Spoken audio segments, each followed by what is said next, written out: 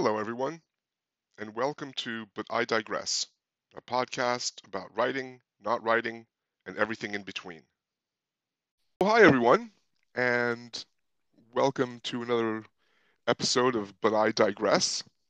Today, we're lucky enough to have Victoria Redel, who is an American poet and fiction writer who lives in New York. Her most recent book, Before Everything, came out just a couple of years ago, and one of her novels, Loverboy, was turned into a movie directed by Kevin Bacon and starring Kyra Sedgwick, and we'll get into that a little bit in a little while. But first, I just wanted to thank you, Victoria, for being on our program. Michael, it's a pleasure. Fun to talk to you anytime. Well, thank you. That's really sweet. And we've known each other for a long time, although it's been a long time since we've actually been face to face. hmm Um, I've never had a chance to ask you, um, what inspired you to become a writer? Were there any major influences? Did someone, did someone inspire you, like in person, or was it a writer, or was it? How did that come to you? I don't really know what pushed me in that direction, but I know that from really an early age, I was writing poems, and somehow even from an early age, in the horrible poems of sixth grade, seventh grade, I was writing them and I was revising them. I'd sort of figured Hmm. out that like the first shot wasn't the best shot necessarily, and that it took a little time. And I was into that. My, I, no one in my, no one in my family was a writer. It wasn't really the world I grew up in.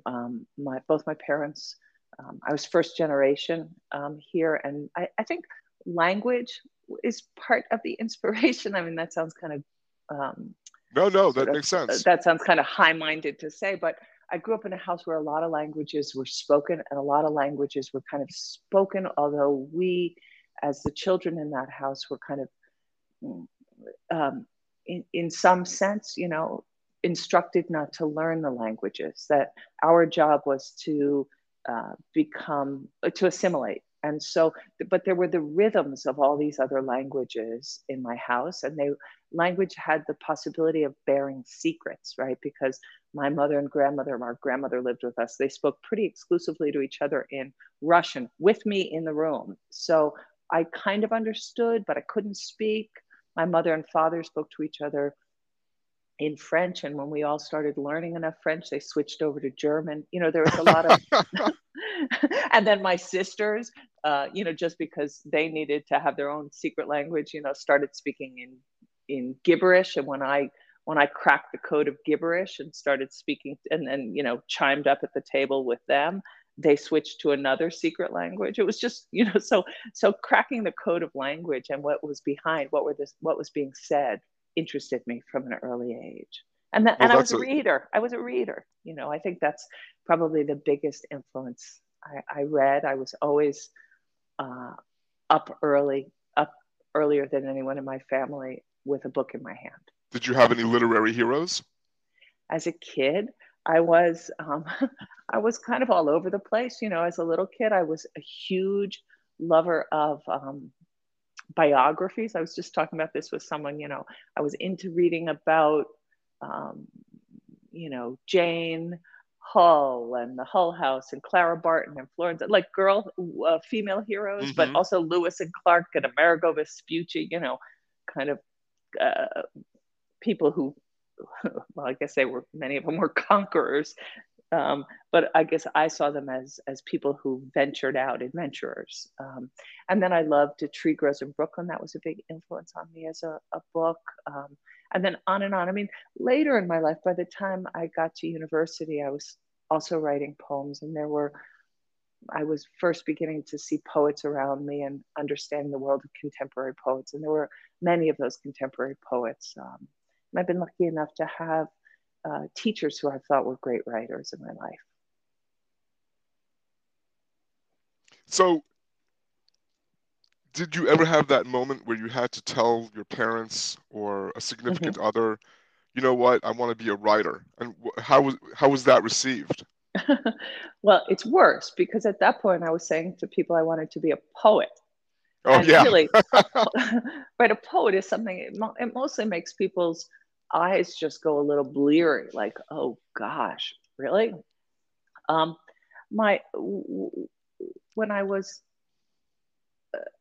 studying visual art in college, and poetry was sort of just my side thing that I was doing. I wasn't really studying it. Um, and when I spoke about that with my parents, my father would say to me things like, well, maybe you could become a mystery writer. He was just desperate to think of the way that I was going to earn a living doing it. Well, I And mean, that's really nice because I mean, the if I were to tell, when I told some of my older grown-up friends of my parents, that I wanted to be a writer, they would basically trot out, well, no one makes a living at that. right, right. So at least your dad had a No, he writing was going option for you. creative. He was trying to be creative about it. I mean, I think he pretty much understood um, that inside of the world of writing, poetry, at least certainly at that period of time, maybe it's shifting a little bit now, fell outside. One of its beautiful things is it fell outside of commerce. It falls outside of, in a certain sense, of capitalism. And I think he got that. And I think he feared that, he just knew I was going to always have to have another job, which I said to him, that's going to be the way it goes. So you went in eyes wide open. What did you imagine yourself? I mean, because now, you're an accomplished writer, you've been teaching, you've obviously managed to put together, um, you know, a literary life that is self-sustaining. Um, but at the outset, what were you thinking? What were you thinking? What were you thinking? Well, Exactly. I wasn't really, I I got out of college when I was 21, and I moved to Western Massachusetts, where I moved into a household with 5 other people, and we split the rent in that house, and it was $65 a month rent. Wow. And yeah, yeah, 65 a person. I'm sorry. So we each were Yeah, paying no, I mean, but that's $65 amazing. to live Yeah. in this wonderful farmhouse in Montague, Massachusetts, which was it's right in that Five College area. And I came to town during the summer to find a job, and I looked in the want ads um, in the newspaper, which I don't think that exists for a person to do anymore. And I saw 2 jobs that I thought, oh, maybe I could try one of these. And one was for working with troubled adolescents in a school, and the other was working in a women's halfway house for recovering alcoholics connected to the hospital in Greenfield, Massachusetts. So I called both of the numbers and said, I'm in town just for the weekend, and I'd like to come bring you my resume and have an interview. I was just such a numbskull, right? I had no idea that that was not a way to apply for a job. And in both cases, they basically said, that's not really how it works.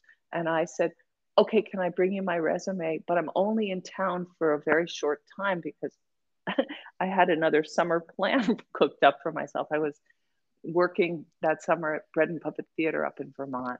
And so I needed to get back up there. So I didn't tell them that, but I got both job interviews, and I actually got both jobs. The idea of why anyone hired a 21-year-old fresh out of college to be a counselor in a women's halfway house for recovering alcoholics who had, Zippo experience, it's sort of stunning to me now. At the time, it didn't even seem stunning. So I had a job right away, and it worked. It was a part-time job, although it gave me health benefits, and it was 25 hours a week, and I was able to then begin to carve out writing time. And I figured at that point, this is what my life will look like. I'll have these various gigs to support the thing I want to do.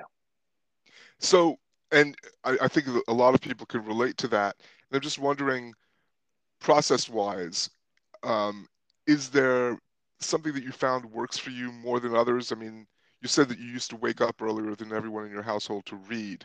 Is that kind of what you did with writing? Because I mean, I don't Yes. know. Yeah. So I would say that, probably every writer figures out, or hopefully every writer figures out um, what's their best rhythm, and then given what are life's necessities, they rearrange them. So I've, given my temperament, I think I kind of on my own would keep kind of farmer's hours. So, I would be up on my own time, at 5 in the morning and go to sleep at probably 8:30 or 9. And since I was, young, I was never the life of the party in that way. Um, but what I found, because once by I had kids relatively early, and so now I had to figure out how to have a job, have kids, and how to have a writing life. And so I just pretty strictly created a schedule for myself, and with each change of period of time, I would rearrange the schedule. But there were periods of time where I would wake up at 5 in the morning and write each morning between 5 and 7, because that was a period of time I knew the kids would sleep until I had to get them up for school. Hmm. And then when that shifted, because somebody had to get up, I just would shift my time around. It stopped being, sometimes it stopped being what was my natural rhythm, but what could work in a week. And, I create really, the only way I know how to do it is to sort of set up schedules, because to be blunt, many of the times if I have to choose between sitting down to write, getting a chance to write for a period of time, or going to the gym and working out, I'll choose the gym at that point. Hmm. So I have to schedule it so I get in everything. It's funny. When I was in college, I rented a room from a guy named Norman Loftus, who became a really good friend, and he was uh, 25 years older than me. Mm-hmm. But we had the same birthday, and that kind of created like an odd bond between us. Yeah. And he was a writer and filmmaker, um, and one day, he knocked on my door and he said, "Hey, so you you've told me you want to be a writer, and but like I see you going out all the time, chasing girls, and you know, I, coming home late.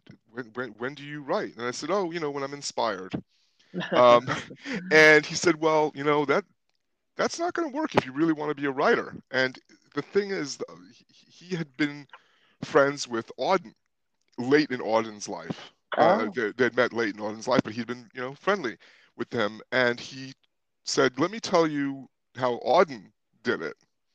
And very much like you, Auden got up at 5 in the morning, and it was a very precise schedule. He would get up at 5, he would write for a half hour. Then he would go and he would make himself a cup of tea. He would Uh-huh. drink the tea, and at 6 o'clock, he would sit back down and he would write for another hour. And then he would stop and he would have breakfast. And then he would change out of his bathrobe and into his clothing. And by then it was 7:30, and he would work for another 2 hours. And at Mm-hmm. 9:30, he was done for the day. And Yeah. that was it. Beautiful. Yeah. Beautiful. And So that's a great story, and a like kind of schedule that I learned later. I read it in a piece on Gabriel Garcia Marquez. Uh, and I imagine this is later in Marquez's life also, when he was no longer, a journalist. But his schedule was he would get up, and between 5 and 7, he would read. Between 7 and 10, he would write. Between 10 and 1, he would take care of his, let's call it, literary correspondences or literary business. And then at 1, come upstairs, join the family for lunch, and then have he was done. And then the afternoon was for friends, or, he obviously later got involved in diplomacy and things like that. But again, this very regimented um, thing. And when I read that, I was like, oh, okay. It's not just some kooky invention of mine to keep myself in my seat, you know. yeah. But because the whole thing, you're right. I mean, or your birthday twin was right. Hmm. Inspiration is great, but you have to kind of, um, in the midst of the daily life, create the opportunity to give the imagination a little breathing room to happen, to take place. And just, it doesn't mean that every time, certainly for me, it doesn't mean that every time I sit in the chair and I show up, something good happens.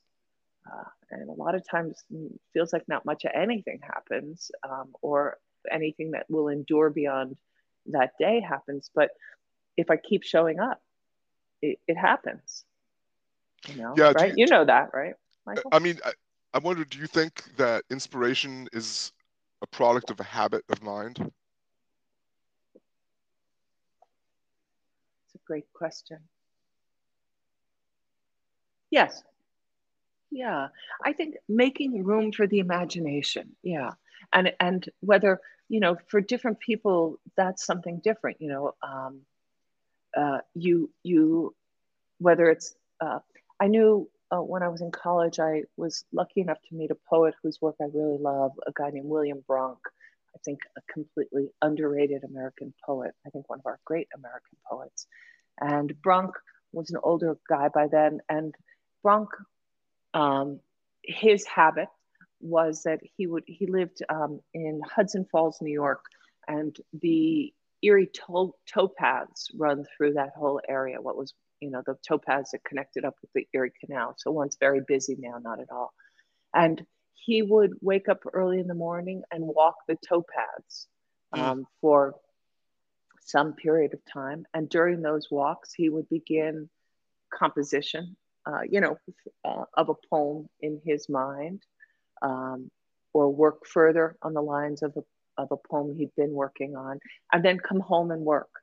And then he went off to his job because he took over from, after his father died, the family lumber and coal business in Hudson Falls, New York.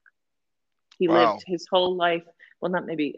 He went off to get a PhD at Harvard, and then he left. Maybe he taught very briefly at Union College, but then he took over this lumber and coal business. And uh, Bronk was a pretty prolific writer, and that it was a habit of mind, exactly as you say, a habit of invitation, um, of to the imagination, to inspiration. And for him, it happened walking, I which mean, is something I can relate to also, being outdoors. yeah, I always I use as my kind of North Star, not necessarily in terms of the specifics, but just um, I guess as an inspiration to keep going, um, the example of Wallace Stevens, because he was an insurance Hmm. company Hmm. executive, um, Hmm.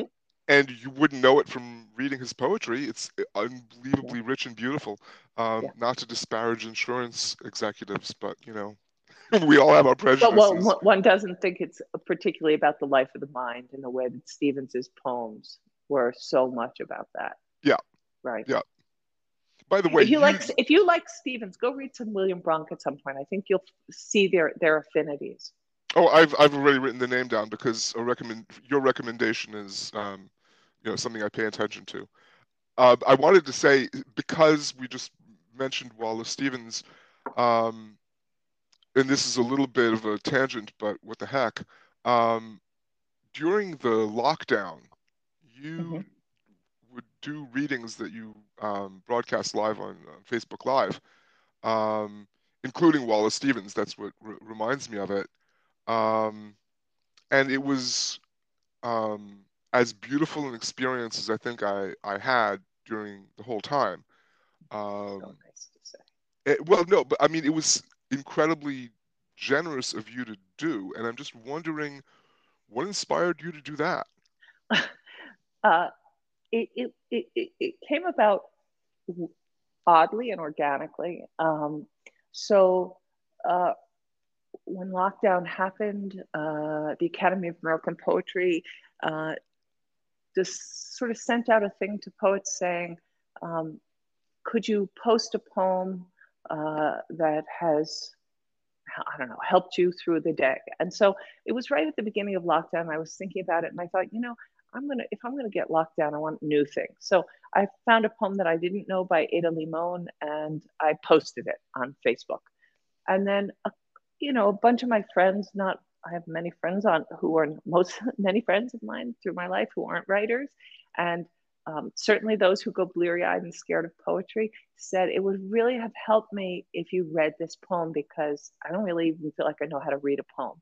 And I thought, that, that's I understand it, but it's a foreign notion for me. So I thought, okay, I've got nothing to do right now. So I thought, okay, for a week, I'm going to just read a poem by a poet, and and post it on Facebook and Instagram.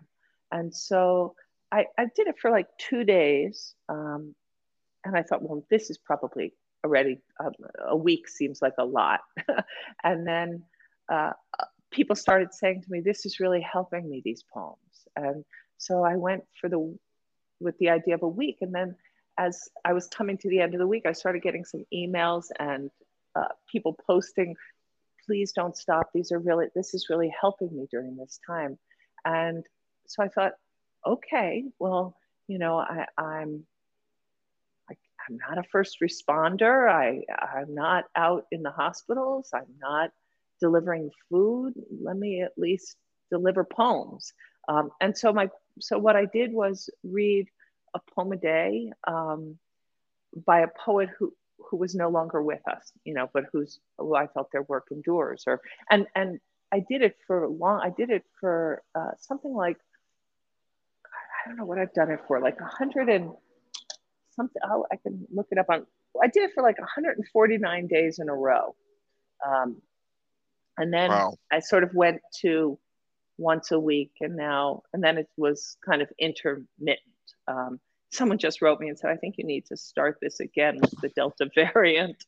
Um, and uh, it was it was it was a, as anytime one does something of service in any way, it was, if it was a gift to anyone else, it was like a bigger gift to me, because during the period of time, I I revisited poems I loved by poets. I discovered so many poets, because I began to think, oh well, why am I getting stuck with just these poets I know? The whole point of this is these are poets who are no longer with us, and uh, let me help work endure even poets I haven't known. So, it was poets from all over the world. And I also was able to, as events in our country and around the world were happening, it became an opportunity to highlight poets, who spoke to those concerns, or whose work wasn't well known and should be better known. So it was great. Well, I mean, I'm one of those that found an enormous amount of solace, not just because of the content of the poetry, but just because of the connection that it, gave us, Mm-hmm. quite frankly. Um, uh, so, But Paul, let me just say one more thing. If you had ever said to me the idea that I was going to every day put my cell phone up and make a little video of myself and post it, I would have said, you are nuts. You are nuts. I would never do that. I would never do that. That's too embarrassing. And yet it stopped being about, it didn't feel like it was about me. So then it stopped being, it didn't have the chance to feel embarrassing. and I'm sure that in addition to just helping you discover or rediscover poets that you love, that it also helped you just by virtue of doing it. It must have been enormously fulfilling to do, just sort of emotionally, spiritually. It was. It was. It was. So, um, one of the things that we talk about on this podcast, as you could tell already from some of the questions I've asked you, is sort of the economic life of the writer. Uh-huh. And um, and so you're you you're you are one of the, not you're one of the few authors of literary fiction to get a movie deal. And of course, everyone, you know, dreams about that. Yes, it'll have a book published. It'll, I'll get that advance and then the movie, right? So, Mm-hmm. was it what you hoped for? Did it change your life? You know, was it a surprise? I mean, what was it like? Um, so when I wrote my first novel, which came after a book of poems and a book of stories, um, I, you know this from trying to write something longer. I didn't know what I was doing, right? And Hmm. the last thing I thought about this book was that anyone would make it into a film. I wasn't confident anyone would publish this book. Um, so that was amazing, that it got published. It really was remarkable to me and made me, that felt more life changing for me. Hmm. Um, and then, and then it fell into the hands of Kira Sedgwick, and she apparently said to Kevin Bacon, who is her husband, this is would be a really interesting role to play, this mother. And he said, yeah, and that'd be fun to direct. So they reached out to me, and said, we'd like to option this. And I was like, wow, really? That's crazy. Sure. And I knew other people who had had books optioned, and I knew enough about that to know that if, at best, many people just made some extra money having a book optioned and nothing would ever come of it. Right. Um, and that's what I thought was going to happen. And so they optioned it, and then they optioned it again another year. And then by the end of that year, they said, it's going to happen. We think we're able to put this thing together right now. And I went, that's crazy. And great. When you write a book and it has the possibility of becoming a movie, um, you have to let go pretty quickly because it's not going to be the book you wrote. Right. And it's going to be somebody else's art form. Using your art form, it's going to become someone else's, maybe even a couple other people's art forms. Uh, so, they were kind and inclusive enough to, I met with them, and the woman they had for a screenwriter to talk a little bit about the book and, um, well, what about that character and what about that character? And if we have to lose a character, and I sort of said, you can't lose that one. You could lose that one. They listened to that. And I read the script a couple times. I don't know that any of my notes were made use of.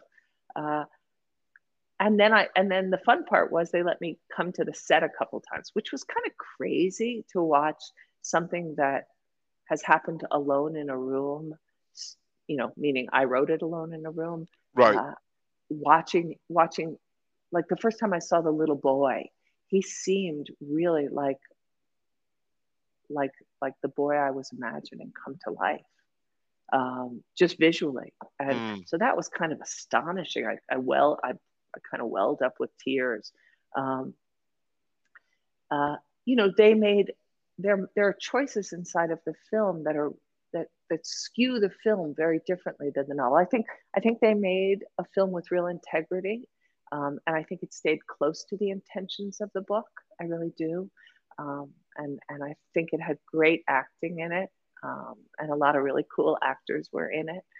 But inside the novel, there's kind of it's framed inside of two frames of time, which is a little bit confusing to say. But um, what I really had the understanding of when I saw the film was I, I, I spent a long time in that book trying to make things, for want of a better word, quote unquote, seem pretty normal in a in Hmm. a mother child relationship before before the reader begins to have a sense that things might go awry, um, in the world.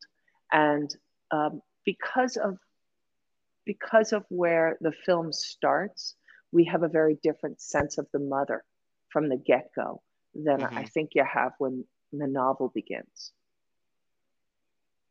So So do you? that's different.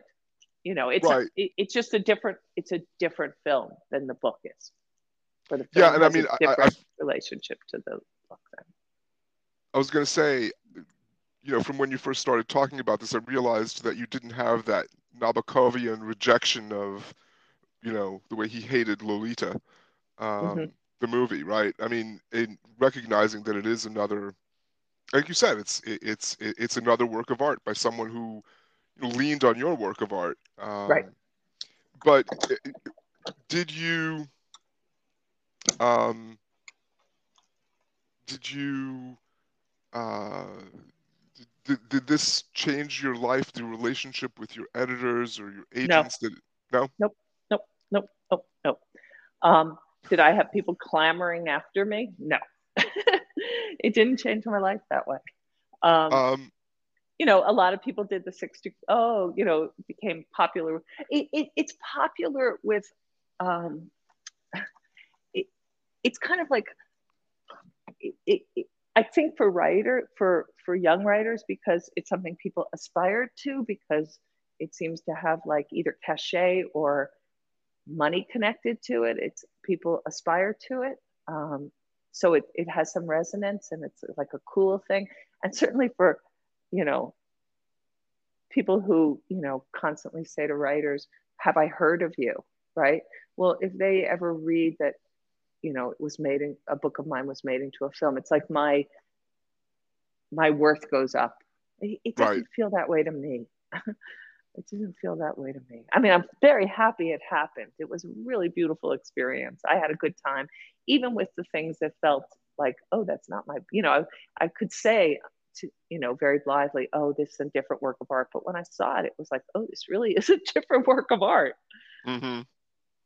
But now you have sort of, this is not the first time that you've, I don't know what the parallel is to breaking the fourth wall, or whatever it is, but because um, before your, so you had a cinematic book trailer produced for your short story collection, which was called Yeah, Making that, Do that came Things. about because a guy who studied with me, a student of mine, went into that business and reached out to me and said, can I do a cinematic book trailer for your book?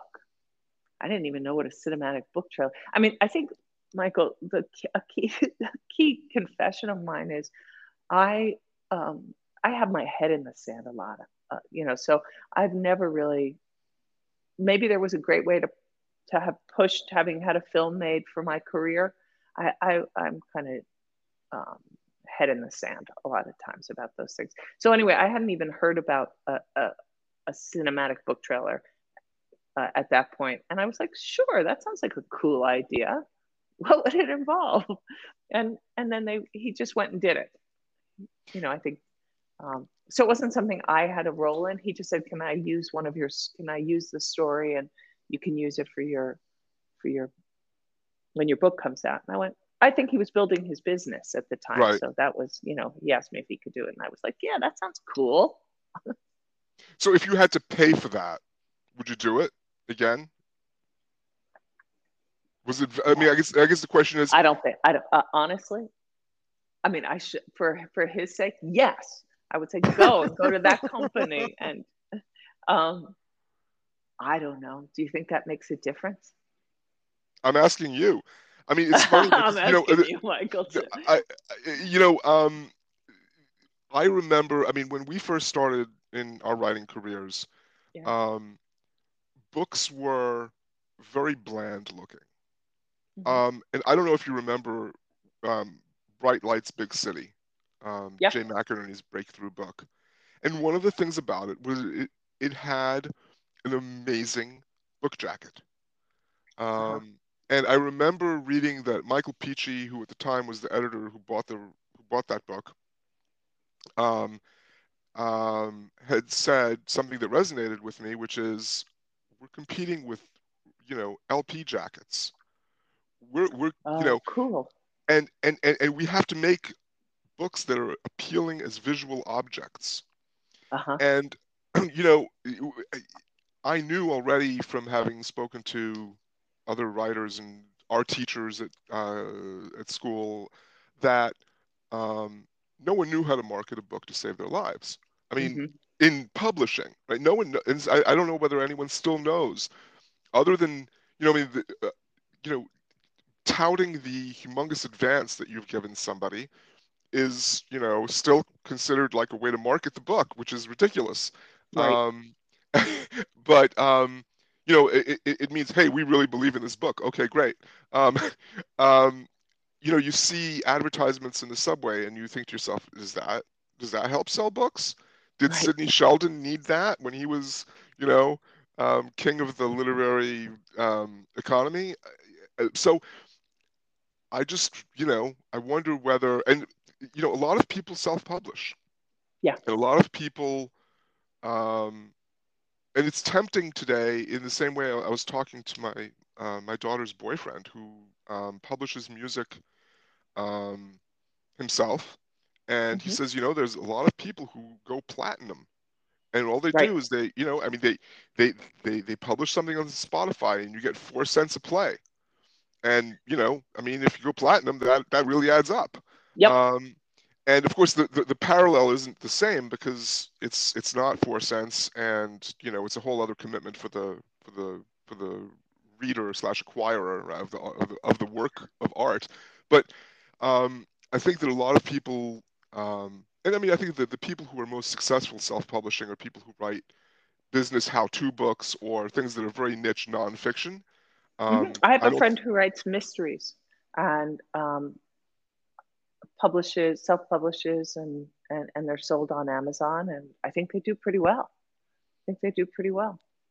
Well enough that I don't think she's trying to have another publisher. I think it works Wow, quite that well. So that's encouraging. that mystery genre, and then I think she's even written one that's a little bit of a thriller in there as well, or romance. I think she's sort of working in all those genre things, Hmm. self-publishing. But the music thing, who knows if there's an equivalent, right? I I um, I, I know, I guess instead of using the past tense, I know the mom of the rapper Mac Miller. Hmm. And the first time we went with her to one of Mac's concerts, he had no album, he had no nothing. And there I was in a concert hall in New York with a packed concert hall. And this was all from, I think, having YouTube um, videos of his songs. Every kid in the audience knew every single word of his raps. I was stunned. I was like, how does Hmm. this happen? It was a brave new world to me. And and then of course Mac went on to have all sorts of albums and music, but that's how he started. Hmm. So Maybe then, I don't know if there's an equivalent in writing. I don't know if there is. but so I mean, coming back, right? Wasn't that the 50 Shades of Grey story? Didn't she start out self-publishing? I don't I don't really know. know. I But don't it's know. different than literary fiction, I think. Yeah, But no, I mean, there's great small presses. I mean, there's a whole range in terms of literary fiction for writers, I think, and there are heroic people who have been producing books of great literary merit in small presses for generations, and they are to me they're heroes. hmm. To me, they're heroes. But so coming back to the question I just asked you about the cinematic book trailer, do you think that that's something that worked commercially, or did it have zero impact? I think it had zero impact on my book, but I have I wish it had had fabulous impact. Maybe it didn't have zero. Maybe it had some percentage. Maybe it had some percentage. I don't really know. I don't know, and I don't know if there's a way to measure it. Um, I mean, I've never looked at how. I guess you would have to. I would have to look on YouTube to see how many times it's been read. Let me see. Now you have me curious. Let's do it while we're on the phone. So while you're looking at that, Yeah, I, ask I'm me I, another question. I'm going to ask you another question. And you've been at this a while, and your books have blurbs from the likes of Michael Cunningham and Annie DeWitt. And I think that a lot of aspiring writers look at that and they go, "How do you get those people to write blurbs for a book for you?" Um, and I'm sure that all of these um, blurbs have come about from relationships that you've cultivated over the years, whether they are people who you taught with, or who you took classes with, or um, that you taught. um, Mhm. and you know I'm wondering, other than the obvious, you know make as many friends as you can, what kind of What advice would you give aspiring writers about that? Um, well, writing is a kind of lonely business, right? We sit in a room and we do this thing alone, and um, you know, maybe we, as in process, share our work with a few people. Maybe we share it with no one. Um, so, having friends is a nice thing, right? And whether that's friends who are outside of my literary life have mattered to me once I leave the confines of my room. Um, but having friends who have the same kind of concerns and love and passion for books and for crafting a sentence, and not like we sit around talking about the craft of sentences, but I also have a sense that they are engaged in a similar avocation, vocation, whatever we want to call it, a similar path. And so uh, I've I've always loved to have a community of writers, and I've found that writers love to yak with each other and have friendships, and so whether that Annie was a student of mine, Annie DeWitt was a student of mine, and that was wonderful to have her as a student. I've been lucky enough to have a, many students who have gone on to have substantial lives as writers. I feel really proud of them. And I also think boldly, asking people, it's not, the asking for blurbs is whether you know someone or you don't know someone, one of the worst things, I think. I think it's like, I actually think blurbs should sort of be outlawed. Um, I do. I mean, I guess that's not a thing that can be outlawed, but um, really, why does what someone else say about my book make, I guess it's the marketing thing, right? Make you want to buy it. But I know why. But having to ask for a blurb is horrible. The first book I had of stories, I had to go send out and ask for blurbs, and I didn't know so many fiction writers. I knew from literary stuff, but also from political activism. I reached out to Grace Paley, and I reached out to several other people, and Grace gave me a blurb. Grace was the only one who gave me a blurb on my first book. But that felt pretty good to have one blurb on my book. Grace Paley. That's also, I mean, amazing. That's It like was 10 great. blurbs. I That's know. Grace Paley. That's a lifetime of blurbs. That's enough, right? For me, Yeah. that was enough. I think that blurb could have been on every book I've ever written. I would have been happy to just have Grace's blurb on that book for every book I've ever written. Uh, so yeah, but I knew Grace first because we both were politically active, um, Hmm. and then I was young and she was a writer, a poet, and a fiction writer, and I looked up to her, and she was a person who, uh, you know, beautifully welcomed people into her heart, her home, her life, Mm. and age seemed to have little, you know, didn't really matter. Um, if she found camaraderie in you, and she went for it.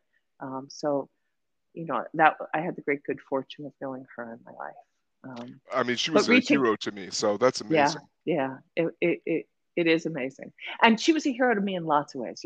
I I would look up at her, I look to her when I was younger and think, okay, uh, Grace is a writer and she has children. I knew I wanted to have children, and so I was like, I can do it. Hmm. And then even when I was younger, I remember I knew Grace taught at Sarah Lawrence College, and I remember thinking, how am I going to ever do this? Do I think I'll ever teach at a college? Um, and I remember thinking it'd be amazing to teach at Sarah Lawrence College. And, here I was years later teaching at Sarah Lawrence College. So I just felt like, oh, and Grace was a poet and a fiction writer. So I just thought if she could do it, it gave me a vision. She was Hmm. a mentor in that sense to me, of giving me a vision of how to live a life. So you finally answered my first question 45 minutes later. Oh, about mentors? No, Oh, I feel I. about just inspirations. But Oh I'm my joking. goodness. I'm joking. I hadn't Grace asked it that way. Paley, Adrienne Rich. You know, I could make a long, long list of writers who have been tremendous inspirations, and you know, for whom I thought I you know, how to model a life. You know, as a teacher, Michael, that's a very frequent question, and particularly women come into the office. Graduate students come in and at some point say, "Can you tell me how you figure out how to do this life? How do you Hmm. do it? How do you have a job and have a kid and have writing time?" And you know, and some of it will be answered. I mean, it'll be answered differently. I have friends who, early on, when their kids were little, stopped writing for a while and then came back to it. I have friends who, you know, carved it out right away. Um, I I lied the first time after I had kids. I went out with some friends 6 months after my first kid was born. I went out with a group of, it was like my first night out, you know, babies, whatever. I was able to go out 6 months, and, you know, the baby was going to be fed a bottle before bed. And I had freedom for the first moment, it felt like. And I sat at a table with a group of writers, and there were visual artists. And at some point, I was the only person in that group at that point who was a parent. At some point, someone said, "So, have you gotten any work done? Any of your own work done?" And all the faces turned and looked at me. And I knew they were thinking, you know, she'll never fucking get any writing done. And I hadn't. And I just said, "Yes, I've been writing." I just lied because I hmm thought, I'm gonna. It hasn't happened yet in these first 6 months, but I'm gonna. Well, I think So, that that is the license that writers have is to make truth out of fiction. So, you know, as long as you ended up making that true, it wasn't a lie. uh-huh. Yeah, Now, I would say so. I'm Wasn't just really, it hadn't happened in the first 6 months, but then it happened. there you go. Um, so that kind of, if you hadn't been a writer, you know, if either that just, you know, at some point you decided, well, that's not realistic, or I don't know, for whatever reason you hadn't become a writer, what would have been like your dream vocation or career?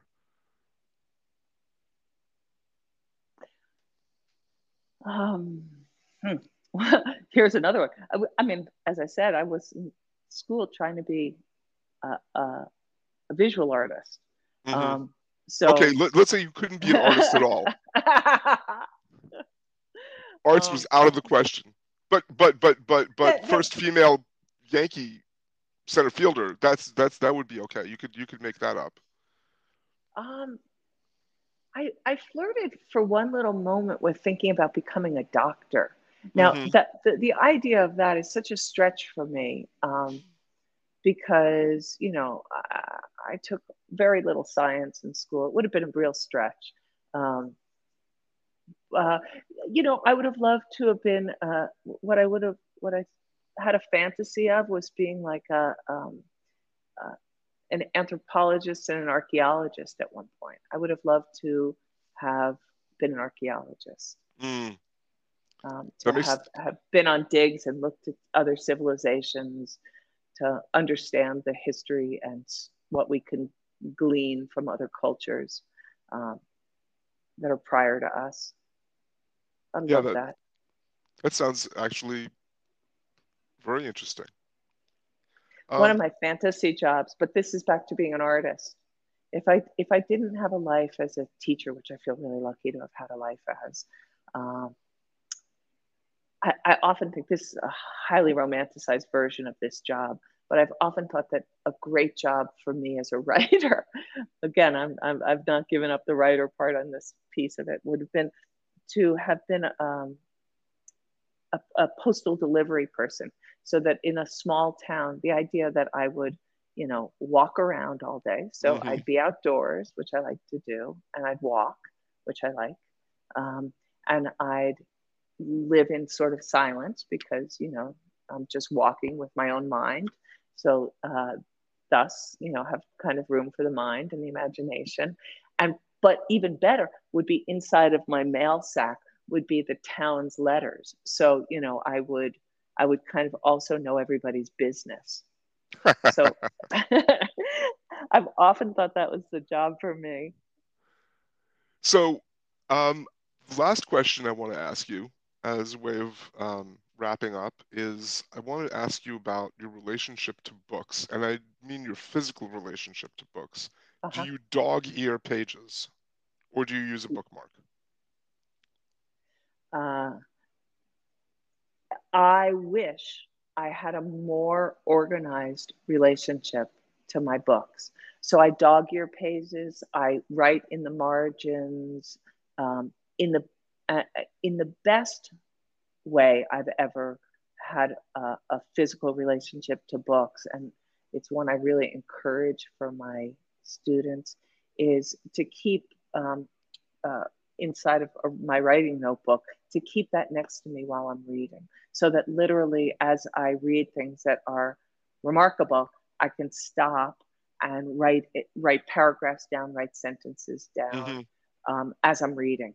And so because that action of actually writing out somebody else's paragraph is such a it just changes. Even if it wowed me when I read it, it um, I learned so much more as I physically write it out. So to have a physical relationship with the text I read is the ideal way. And in my best self, I do that, but I don't always do it, and I regret that I don't always do it. I I know what you mean because I think it changes your relationship to the work when you copy it down.